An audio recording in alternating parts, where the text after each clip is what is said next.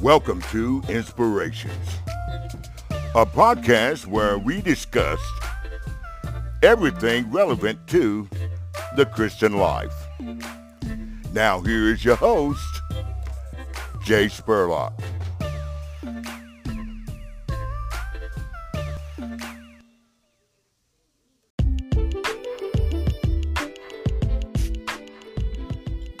What hardens a heart?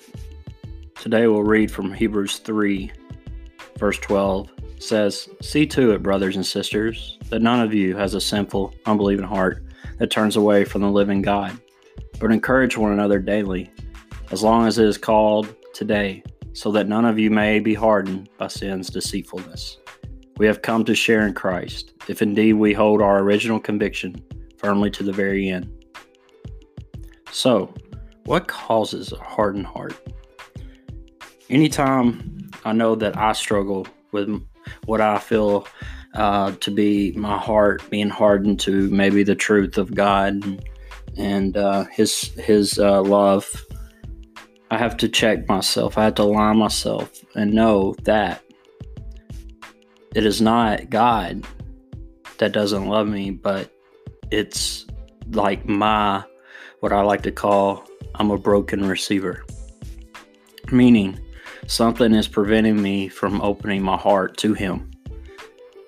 And when thinking about it, some of the things that really, when the Spirit convicts our heart, we know something is wrong. And some people ask me, how do I know that the Holy Spirit dwells inside me? And I simply say this: I know because you're feeling conviction. Simple as that. It's the people that don't feel any conviction in their heart that is the ones that I have to question, do they have the Spirit dwelling within them? Because maybe, and here's the thing, is a lot of times before we give our life to Christ, we are sort of on cruise control. We are not convicted by things. We may be because we are caught. We may be for a short period of time because maybe our actions do have consequences that are somewhat hurtful to others.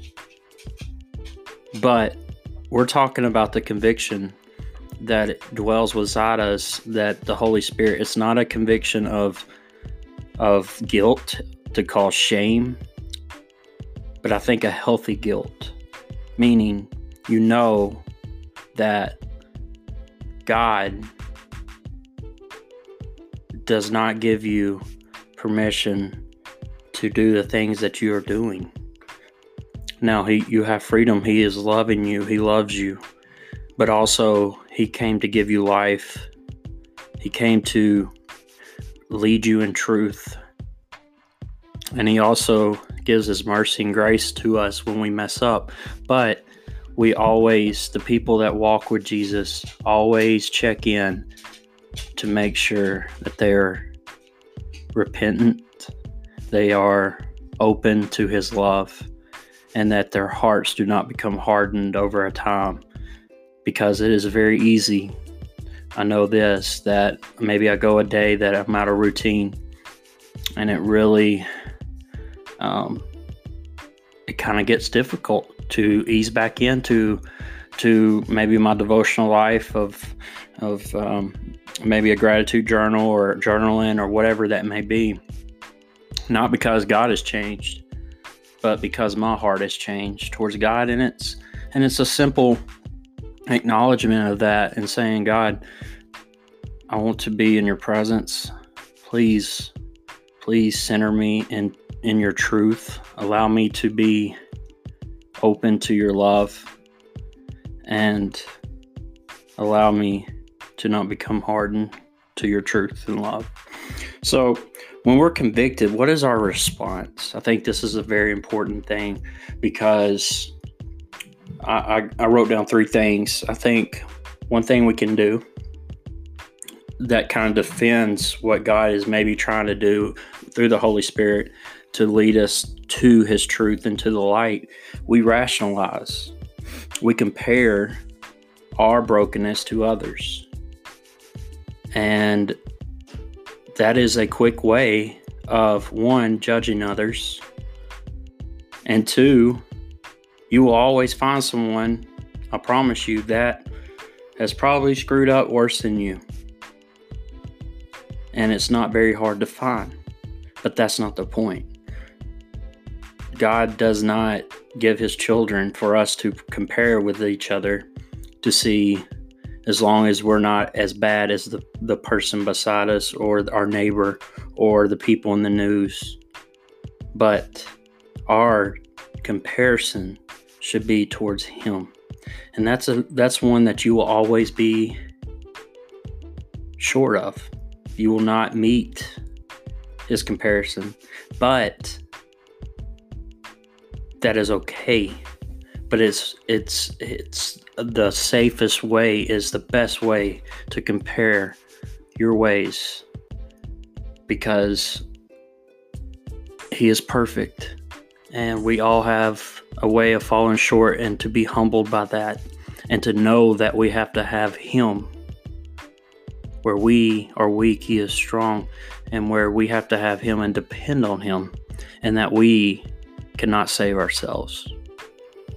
And then another way we can respond to maybe a conviction in our heart is busyness. We stay busy with, let me phrase this, with good things. I'm sorry, but there's a lot of good things in this world, and not necessarily that are sinful, but ultimately Jesus is either first in your life or He's last. There's no second. And I've learned this. And ultimately, I have to admit that Jesus is my Lord, and He's first above all. Because if I try to put Him in second, I know that my life becomes out of sort, and I can't really experience that power and that freedom in Him, because God does not settle for second.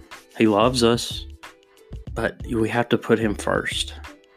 We seek the kingdom first. So we can fill our life with a lot of good things, but not Him, not His ways. And I think our world, we are how busy we are. Like we thrive on that. If we're not busy, then something's wrong. Like, what do you mean? You're bored? Well, let me give you something, or let me recommend you a few shows. Or, one of our things is maybe, people are like, well, let me get you out of the house. Let's go do something. Well, maybe sometimes that's a time for God, for you to be in front of Him and to allow Him to fill you, and maybe sit in that awkward silence that maybe we don't want to feel, and allow Him to work that conviction out in your heart and fill it with His truth. Pour out the lies and fill it with truth. And then one of the other things is we respond in fear. It's like, I've done messed up again, God. I'm sorry. I'm never going to get this right. Why do I even try? And here's the thing is, I've been there, and I've done that numerous times, and it really is difficult, because I can really relate with Paul in Romans. He says, I do not know why I do what I do, for I know what I need to do, but I tend to do the opposite, basically. Paraphrase. Preach, Paul. I don't know about you, but I'm in the same boat. And Jesus is like, that's okay. I love you. But understand that you need me. Understand that I sent my Spirit to convict you and to align you and to put you right back on the path that will bring you life, that will bring you truth. I'll put you on the way which I am. So Instead, we respond with fear. We're fearful what changes He's convicting us to make. What changes is He convicting us to make? And let's just be honest, if I do make these changes, what consequences is this going to have on me? What does this mean? Does this mean a loss of a job, of relationship, of friends, of free time, of pleasure? What is this going to reveal? And what is this change going to do? Now, I know it may lead to life, and it is Jesus' way. But I can tell you most of the time when I don't want to be convicted on something, it's because I'm scared of what it may mean with the consequences that it may reveal to others and myself. And, but walking around in the guilt, it's like no change equals the same. I'll say that a lot. And you have to live, you come to a point where you say, I am tired of living like this. I'm tired of living like this. And I'm ready to come clean. I'm ready to ask for God's grace. And not necessarily the people that I'm maybe hurting, but God first. And then I'll allow Him to work on their hearts. But right now I know I have to change, because this is not working, and this is leading to more and more destruction, more and more shame, and more away from the way the Lord has planned out for me. So when your heart becomes hardened, don't allow Satan to fill you with even more of this shame of lies that God doesn't want anything to do with you, because He does. He says, come as you are, and I will help you. I will be there for you, and you may lose everything, but I'm going to be here with you. And often I've come to that place. I've lost everything of what my identity was in, and that's when I found my true identity. So, I encourage you, no change equals the same. So here's the thing, you'll be here a year later in the same cycle. You have to start somewhere. And the first thing that you can do, because there is a Jesus and there is a Savior that knows. He already knows. So if you can be truthful with anybody, it's Him. He already knows. Acknowledge it. Feel His conviction. Be honest with Him. Ask Him to remove this. Ask Him to give you the strength to repent and to turn away from the old, and allow Him to fill you with the new. And begin to trust in Him to carry you through this change, because it's going to be difficult, but it's going to be worth it. Thanks.